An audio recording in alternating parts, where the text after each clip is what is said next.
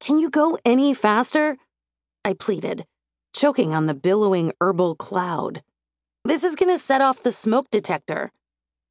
Reese laughed. Relax. It'll only take another minute.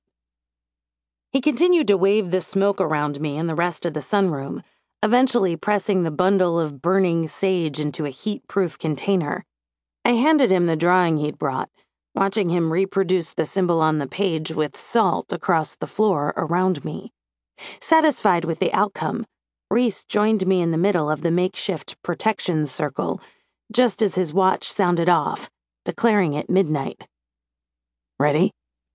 Following each step as instructed, we both took a seat and added the ingredients into the very same container with the burnt sage, a sprig of rosemary, 1 ginger root, a stem of devil pod, and a dash of paprika. He nodded. I looked at the sheet in front of me and rolled my eyes. Why do these things always have to rhyme? Just read it. Reese insisted, unable to resist a small smile. Thy enemy of mine, thy evils that bind, hear these words to banish your right. Undo this prince's hex, the spell undone, break thy unholy bond that forever unites us as one.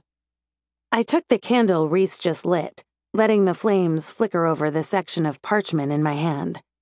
I dropped the burning paper into the container, watching the name Citri, the official name of Hell's Crown Prince, slowly blacken over with soot as it set the other ingredients ablaze as well.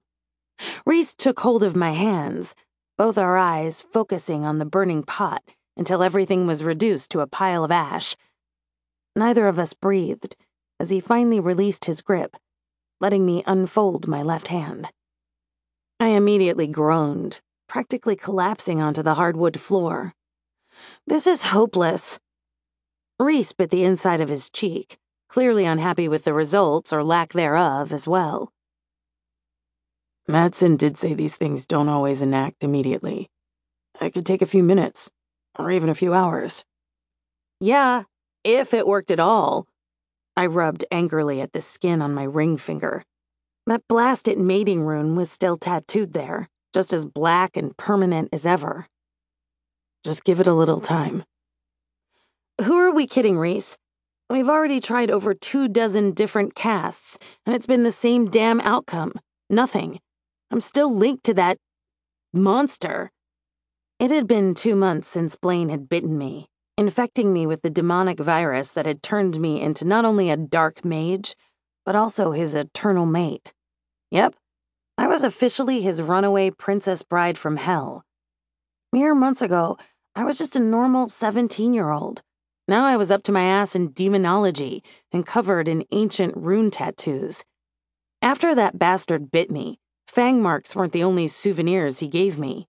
With the demonic virus in my blood now, my runes were far easier to enact, particularly on accident. They were controlled purely by emotions, so anytime I'd get angry or upset, or even too happy, my arm would light up like a freaking Christmas tree. And it was anybody's guess as to what would happen. I'd ripped doors clean off their hinges, shattered drinking glasses with a mere touch, and even set off every car alarm in a hotel parking lot with a flick of the wrist. And if Dr. Madsen's research was correct, I couldn't risk triggering any of them. Since my runes were linked to Blaine's, they could act as a homing device, leading him right to me. I'd finally settled into a new home, and I didn't want to have to uproot again just to keep running. But it didn't end there. I'd gained what I later learned was referred to as clairsentience. I could now sense people's emotions, smell them even. If someone was upset, a faint metallic scent would waft in the air. Anger was bitter. Happiness was floral. And lust was by far the sweetest, like apple dipped in sugar. The last proved the most problematic. It appeared to be the most common sin, which seemed to trigger my own new pair of fangs. As soon as the tang hit my nose, I knew to close my eyes and cover my mouth, or else risk having others see my elongated canines and glowing red eyes.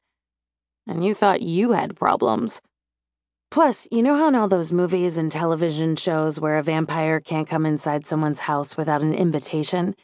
Yeah, well, I quickly learned the hard way that the same went for anything demonic, including me. Only once someone told me that I could come in, could I? Otherwise, it felt like hitting a brick wall. At least it wasn't as bad as I feared.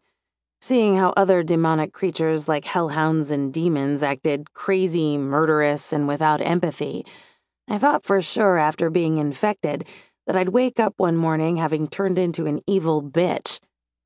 Yet 8 long weeks had gone by, and I had yet to turn to the dark side. And although I may have been vampiric, given my fangs and whatnot, I hadn't yet suffered from blood cravings, and I didn't burst into flames when I stepped out into the sun. Silver linings, I supposed. But this thing, this damn mating bond, I had to find a way to break it. Not only could Blaine use it to possibly track me, but it linked us. Our lives were tethered together, which meant that if I died, so would he, and vice versa. How could you defeat an enemy like that? How could you overcome someone who would keep hunting you down till he claimed you as his own? If he'd use you to awaken powers confined to hell? How could you eliminate such evil if you couldn't kill it? Reese and I crashed into my bed after cleaning up the salty mess in the sunroom. The heat of his body warmed my back as we lay beside one another on the plush mattress.